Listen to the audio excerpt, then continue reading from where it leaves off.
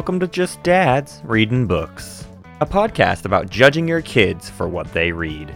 This is produced by Matt Martins and EJ Sanders. Music by Russian Baths.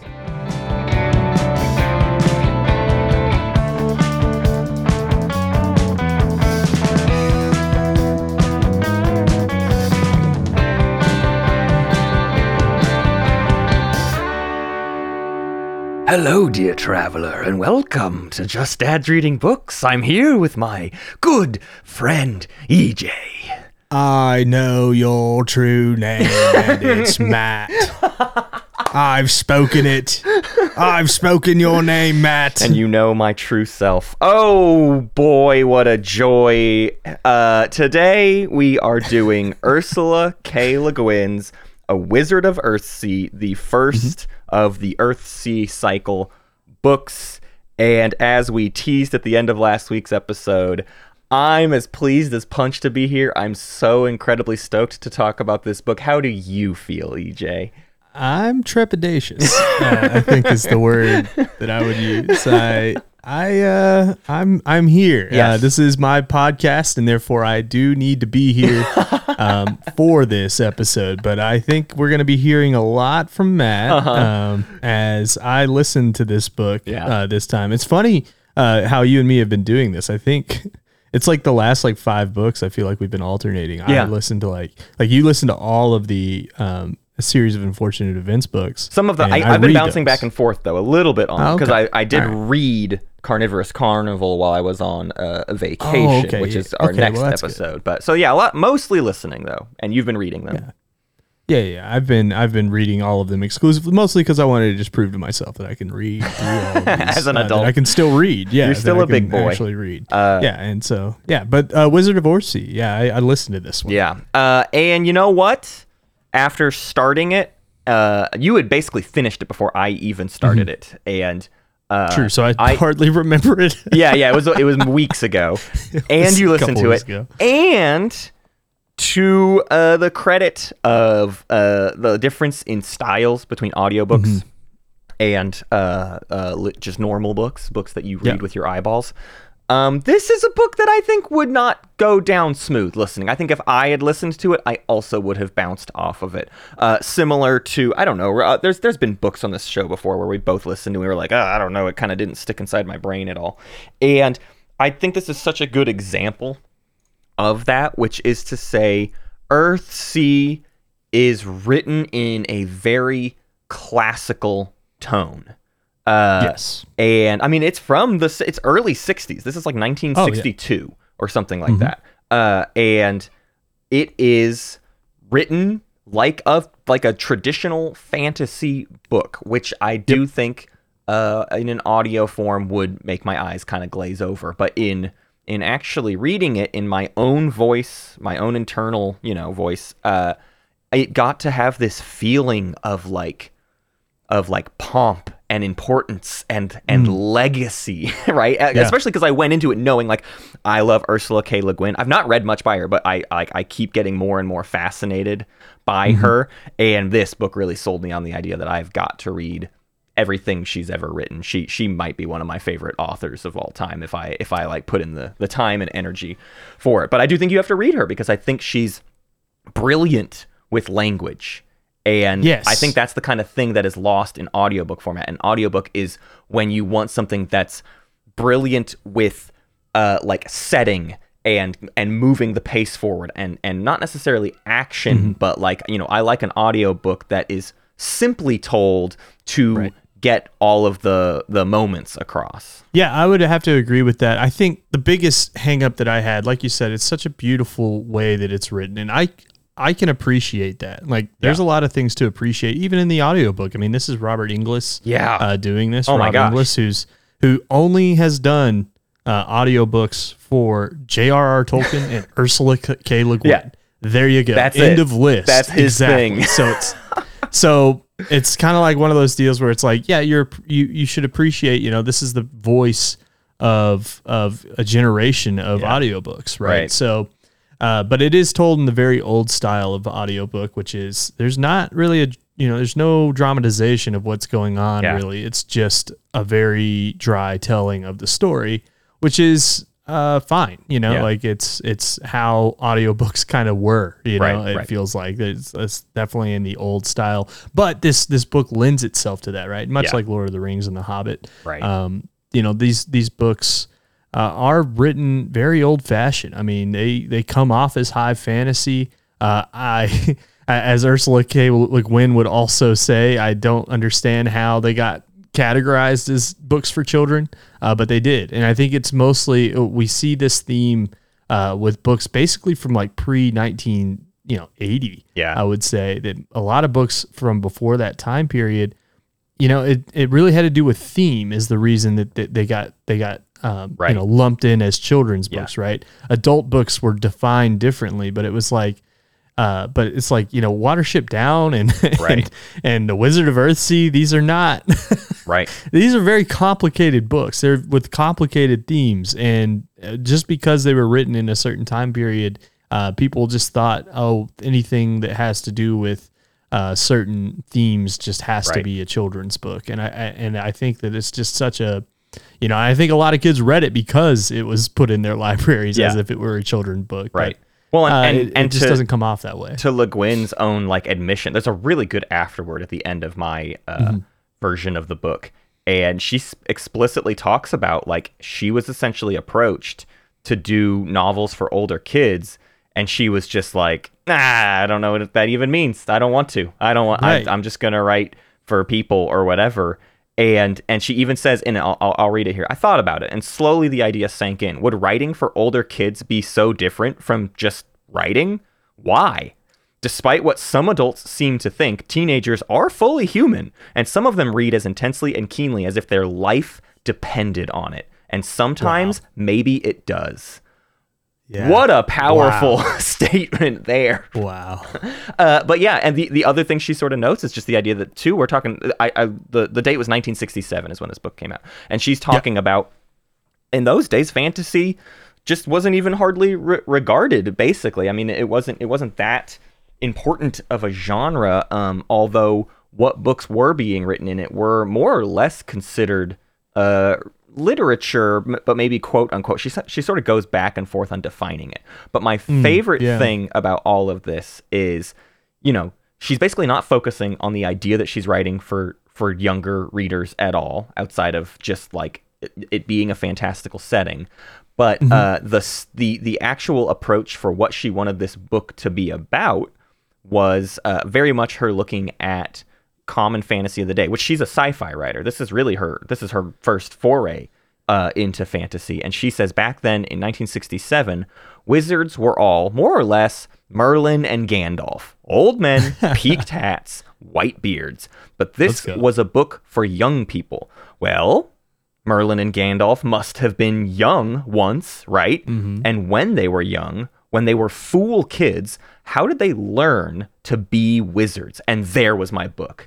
So that's what she wanted to do. In making a book for younger people, the only requirement for her was that it be about younger people, right? That's the only thing that's going to draw a young person into the setting, is they just want to read about someone of a similar age group to them, essentially. And I do think that is maybe what is the true defining aspect of young adult literature, right? It's just it's just books about kids, basically. If it's about a kid, it's probably going to get classified as young adult literature or whatever.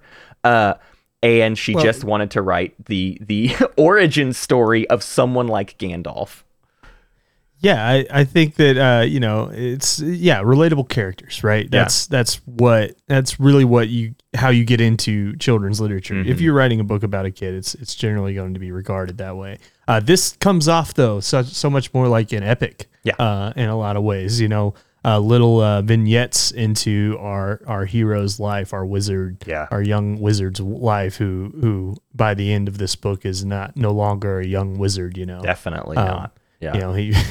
He has seen everything, by a certain age. Right. So I'm curious, EJ, because I think I want to really break down a lot of aspects of this book, but because I know how audiobook listening works when you're not into it. You sort of are just glazing through and sort of half recognizing plot points and stuff. So I want to get your take on just what is this book about from a person who didn't quite get their brain into it. Just like, I mean, this is how the inverse of this episode is the Watership Down episode, where I didn't read all of it and wasn't really clicking with all of it, and you got to like regale me with the story. So I want to hear your take first, and then I'll regale you with the tale of the Wizard of Earthsea. All right, yeah. So off the dome, we have a kid. Yeah. He's just a kid. He's with a family member, like his aunt or uncle, who, and that's really hard to decipher. I think it says in the book, it's really hard to decipher. Decipher that he's with a family member at the beginning of this book. Learns that he is magical, essentially. Meets basically another wizard, who is going to tell him how to be a wizard. How to wizard real how good. to wizard, sure. Right. So he's like becomes an apprentice, right? That's the whole thing. The whole first part is him becoming an apprentice, but then like acts out of impatience. Essentially, he like can't stand to wait. Like he can't figure out why this old person who he's with. I think it's I don't know how to pronounce it, Ogion, right? Something like that. Is just like, it feels like they're stringing him along, right? And he doesn't like that, so he like steals from them and like tries to do his own magic, without guidance, and ends up, creating something chaotic or whatever. But the way that I see this book is episodic. Like I said, it jumps ahead. He's like in school. He has like an enemy there, and like somehow summons a shadow. I think it happens at this point. And then there's like kind of a long blank area that I didn't pay attention to until the dragon. There's a dragon that appears, and at one point, Ged's our hero's name, right? Yeah, and it's his true name, which we'll talk about. But there's names, and then there's Sparrowhawk true names. Sparrowhawk. The Legend of Sparrowhawk is essentially what this could be called. Right. So he beats a dragon, and the dragon basically challenges him in some way to like say his name, the dragon's name, and for some reason Ged knows the dragon's name, which is like incredible stuff. And then like then there's like the whole ending of the book. He's like on a boat at some point.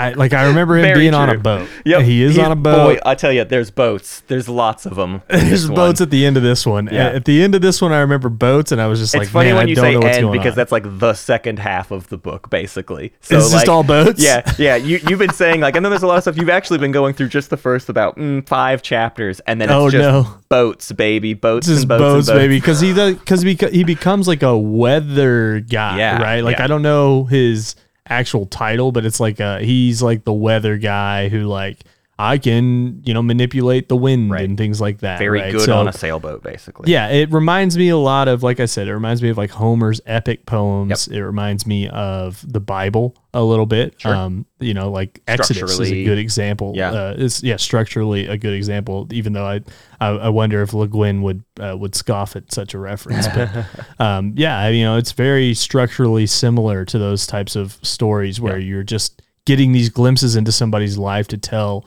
a larger story, which is kind of what Earthsea is about. It is wholly about Ged, which is kind of a weird.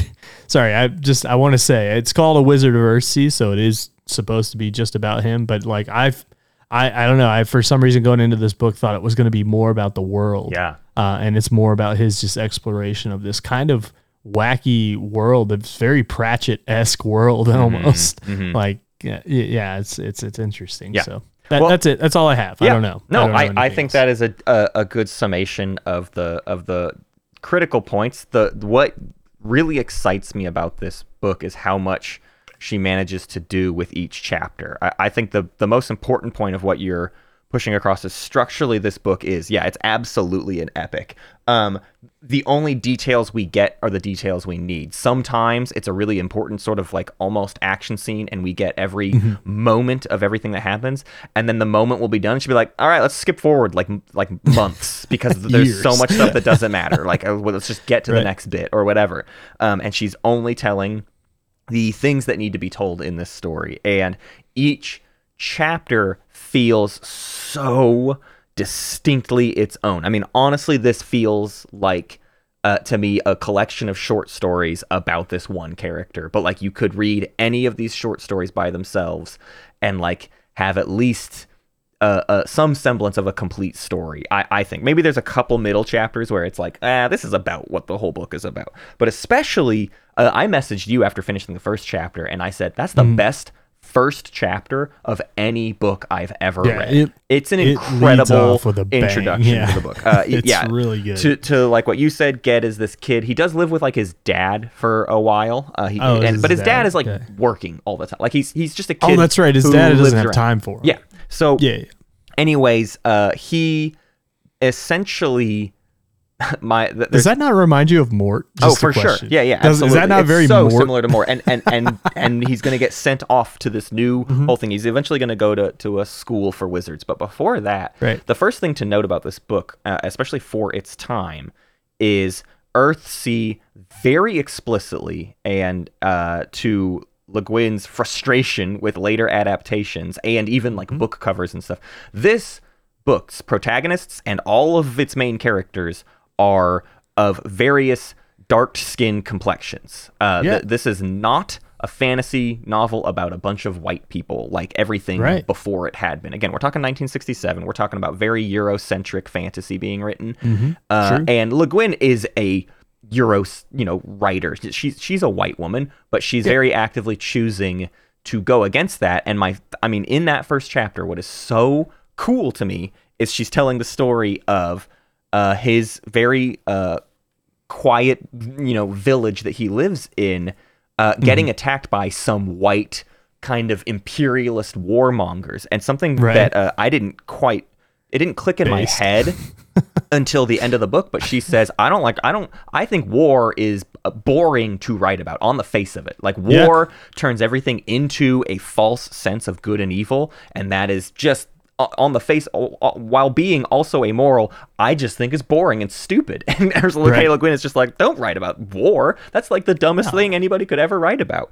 But which is all of what Aragon's about. Yeah, exactly. Dude, this is such a good like part of our road to Pratchett that we sort of stopped doing. But honestly, this is like the best first book for the road to Pratchett, because this feels like a true fantasy novel, even though she's shirking like major sort of conventions of the genre. So these white people are going to attack, and she describes them as to have a twist on basically how things were treated, especially, prior to the last 15 years or whatever. She calls the white people barbarians. It's barbaric that they would want to do war. The notion of war and imperialism is viewed as barbarism, which is just such a flip on, what we know That's of. what it is, actually. So it's kind of wild. She's not wrong. It's kind of like when James Cook got his stuff handed to him at the Cook Islands. And it's like they named the islands after him after he got his whole stuff handed to him. So that's pretty cool. That's pretty cool how they named those islands that he got crushed on and died in the water. And there's a painting of him dying to the indigenous people there. And I'm like, this is the best painting in the world. That's a cool painting. So, pretty cool. They, as Ged is sort of unlocking some sort of magical capabilities within himself, he saves his town from this invasion. And like a lot of the surrounding area is not as lucky, but he is viewed as like the savior of preventing this attack. And that draws the attention of a wizard, he or a sorcerer, I think in this case.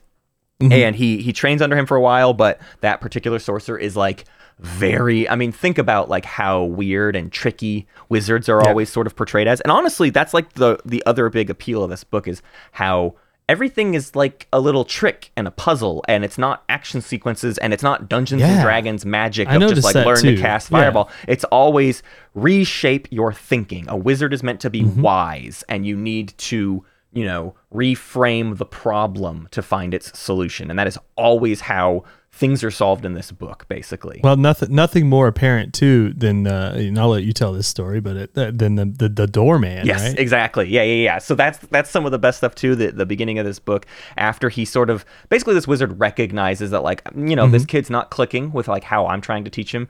I can't change that. There are schools for him to go to, so I could just stop and I could send him to one of the schools. So he goes to the school on the island of Roke, and it's tons of little puzzles. The best one being, for years he has to train up, and due to some events of him unlocking a demonic shadow into the world because of a grudge. He gets some arrogance. He's trying to mess with this other kid named Jasper. He unlocks what is going to be the actual crux of the rest of the plot, which is that he has to seek out and stop this shadow. Yeah, he has to kill the shadow. But before that, he has to leave the school. And yeah, the solution to the puzzle of leaving is essentially the school has like a handful of main wizards. There's the Archmage, and then there's a bunch of like the primary wizards, and I don't remember how many it is. Let's say it's 7. He knows of 6 of them, but he doesn't know who the 7th one is. And when he first got to the school, a doorman let him in, and he essentially realizes that this doorman is the 7th master. He is the master of the door, and in order to leave the school, he's essentially trapped at the school, especially because he unleashed a shadow on the world, and if he were to leave the school, the shadow will immediately kill him, basically, until he has proven himself. And in order to prove himself, he has to leave. And to leave, he has to tell the doorman's name. Yep. And the solution to that puzzle is, as he finds out, he sits, he thinks, he's trying to come up with a million different ways to come about a solution, and he finally comes to the doorman and says, you are wiser than me. I have to humble myself. I can't trick you. I'm not going to learn what is hidden. You have intentionally kept this information hidden. There's nothing I can do to gain this information of my own accord and my own self. I am not good enough. And he just says, will you tell me your name? And the doorman says, yes, I'll tell you my name. And he goes, okay, your name is this. And he goes, you may now leave. And that's it. That's like the whole solution to the puzzle is just that. And it is such a beautifully, it's like paced so well. And so much of the book is similar to that, where like always the solution to the problem is a non-violent think about how to get around this. The other big thing that I think is like the crux of what this book is about is it almost gets repetitive. If I have one complaint about this book, it's that this book is about Ged getting his butt kicked over and over and over again, like very repetitively, like probably like 9 times in this book. He gets beaten so badly that someone else has to just take care of him. But that really becomes what the book is always about, is all of these people who are always there at when Ged needs him, right? The idea too is that wizards in this world are like very powerful. They can accomplish a lot, and they essentially do all of this stuff for free because the society is basically built around like, hey, listen, you're a wizard. We're gonna watch your back. We got you. Yeah, it's a great toll. It's a great toll that they're taking, and therefore the people around them are willing to meet their needs. Right. So basically every time Ged gets completely, knocked down, especially, I mean, most of the time it's of his own doing. It's like to use magic really, really, I mean, it is essentially, this is the D&D aspect of it. It's like, it's mana or whatever. They don't name it as such, but like it exerts a lot of energy to do big magic, and he will be just like down for the count, and someone's just got to heal him for sometimes a very long amount of time, especially when he first unleashes the shadow. He's down and out for months, basically. But he basically goes through a bunch of adventures that all sort of fall under the same thing. The big idea being, once he gets outside of the school, for a while he's just trying to be a wizard in Earthsea, right? The titular thing of the book. But he's kind of hounded by the fear of this shadow. He has been weakened. The cool aspect of him being in school and like his origin story, right, in that first city is like, people know he's like the most powerful mage that they may ever seen. This is the story of a true legend. And what I love about what this book does is it doesn't do the like, I don't know if it's a Percy Jackson thing, but we've definitely read books where it's like, really? Are you ever going to like have a problem? Like, or are you just the best at this? And you're just always going to be the best at this because this is a book about the person who's the best at this. Yeah, the person who's really great at it. Yeah. And Earthsea is about like, you're the best at this, so let's almost kill you and make that then your core fear in your life, to where you no longer can do what you're capable of because you're so afraid of unleashing some other great evil on the world. And that becomes Ged's like main holdback, is he's afraid of his own power because he doesn't know how to control it. And we have proof of how he doesn't know how to control it. He's not just told, oh, you don't know what you're capable of. He does stuff that's too much and unleashes like a great terror on the world, and so must deal with that. I like the juxtaposition between a hero like Ged and a hero like Sal from Sal and Gabby's, though, where Sal is the opposite. He is so confident in his power, right? And he's the thing, like you said, it's so funny because Ged is kind of helpless a lot. And is like struggles, there's a lot of struggles. But I love like a character like Sal too, though, just to kind of show you the two differences. Like neither of these character writings are wrong. It's just like Sal is like so confident and good at everything he does.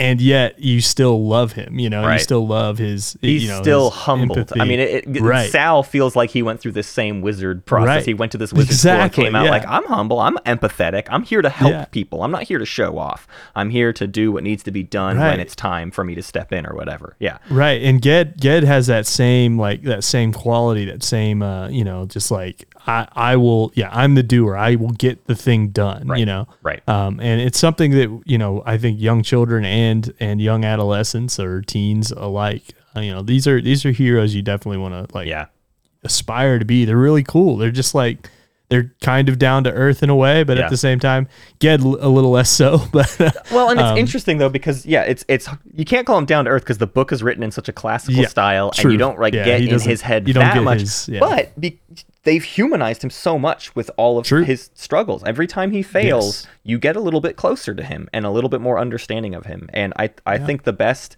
kind of final point of what this book is about is essentially Ged spends a bunch of time running from this shadow and trying to learn more about it. He knows he's got to learn this shadow's name in order to do anything about it, right? That's just how this world works. You got to know the name, the true name of something to do anything about it, to defeat it or control it or whatever, or help it, whatever it may be. So he has to learn this shadow's name, and he spends so much time running from it. And at about a midway point, or probably further than that, he realizes he cannot run from this shadow. The shadow will chase him forever. He must face it head on. He is essentially taught the lesson. There's basically 3 chapters in the middle of the book. That the first is called Hunted, and it's very much like he's getting tracked down. Then it's The Hawk's Flight, where he recovers. He escapes, recovers. This wizard from earlier in his life essentially describes him the story of, or like helps him learn, you have to hunt the shadow down. And then the next chapter is called Hunting. So Hunted, a chapter, Hunting, and that's like the turning point of the book is I have to just go face this shadow head on. No matter what it is, I unleashed this on the world. I can't just keep running from this. I have to do something about this. This is my task to handle this. And the rest of the last like 3 chapters of the book are just about him pursuing the shadow so that he can do something about it. And within that, he learns he can't use magic on it. He's able to get a hold of it at one point. He like grabs it with his hands and it escapes him. It knocks him out again, but it's the closest he's ever been able to get to the shadow without like something truly, truly horrible happening to him. And so the book essentially ends with him finding an old friend. They sail to the ends of the earth. You can't get any further away from anything that they get to. And he finds the shadow in this like mysterious magical place. And I'll spoil it because why not? The shadow's name is Ged. And he has and that is the way it is himself, and he must grapple with himself and his responsibility and the demons he might bring about in the world with his own power. And it is all just a further story. He doesn't have to beat the shadow in a mage fight. He just has to know. Has to name it. He just has to. It's just everything he had learned to that point, right? Yes. It's everything he had learned to that point. And this was like, I was so proud that this was the one thread I picked up on the entire book. Right. And it kind of beats it into you the last half. So it's like, it's kind of hard not to pick up on. Sure. But the shadow being him, I picked up on really early on. I was like, oh, this is, and I don't know if she explicitly says that. That's something it's his shadow, right? And it's implied, referred to as his shadow. So you very much, if you're thinking about Peter Pan at any point throughout this, you're like, oh, I probably know what the trick of this shadow is, basically. Right. Yeah. Yeah, it's basically the same. Yeah, Peter Pan's a great example. But yeah, it's such a nice ending, right? Yeah. To know that that's how it ends because it sets up. I think one thing that this book does really well, like I said, it's what would you say? Just so professionally written. Yeah, like it is perfect, like in its language. It is a perfect thing to read if you can adapt your mind to a classical way of reading it, it really feels so just like of the stuff of legend. Yeah, and I'll tell you this, it does sound that way too. Yeah. It's just very hard to listen get to. into, right? Yeah, like yeah. it's hard to get into that way. But yes, I love the way that this book ended, and when that part came up, when he does name the shadow, I think that part almost brought me to tears, because it's just so like, Yeah. it's just so whole, like it's such a, it makes the book whole. Yeah. And I love whenever a book comes all the way back around to where it was always meant to go, Yep. Like sometimes, like I know some people are like, oh, well, I predicted that's what was going to happen, right? And that's the sign like, of a good book. discount They foreshadowed something well. for it. Yeah. Right, yeah, but if it does it well and it explains it well, and then it still executes at the very end, and Yep. it still gets you to that spot where you're like, that's a satisfying ending. Definitely. And I think that Le Guin absolutely nails it. And like you said, her prose is really great. I will go back and read this one. I want everybody to know I'm going to go back and read this one. And I did listen to it.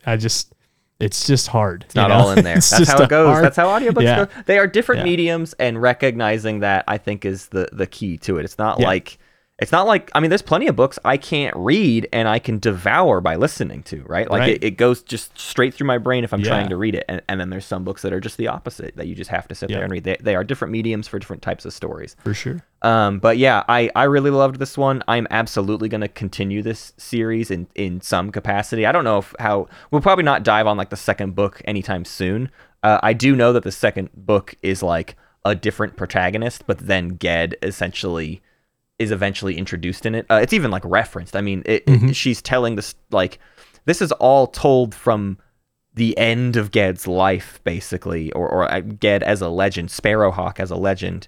And she mentions the tombs of Atuan and the adventures Ged had to do there, and that's the second book. So she sort of very vaguely sets up what the next book is going to be. And I know that 3 and 4, I think he sort of is like this character that always sort of pops back in as an adult or whatever. So this is the first one to learn who this really important character is going to be in all future books, and then we get like different protagonists for each future book that I assume is always just also, once again, some kid who's got to learn some stuff. I loved this, and I loved it as I think this is always what I was looking for on our road to Pratchett, as that, like, I needed a foundation. I needed a foundational fantasy book to choose what all other fantasy books were like ascribing to, essentially. And I think this is it. Like, I think Le Guin's writing style and what she's writing about is like what all fantasy that follows is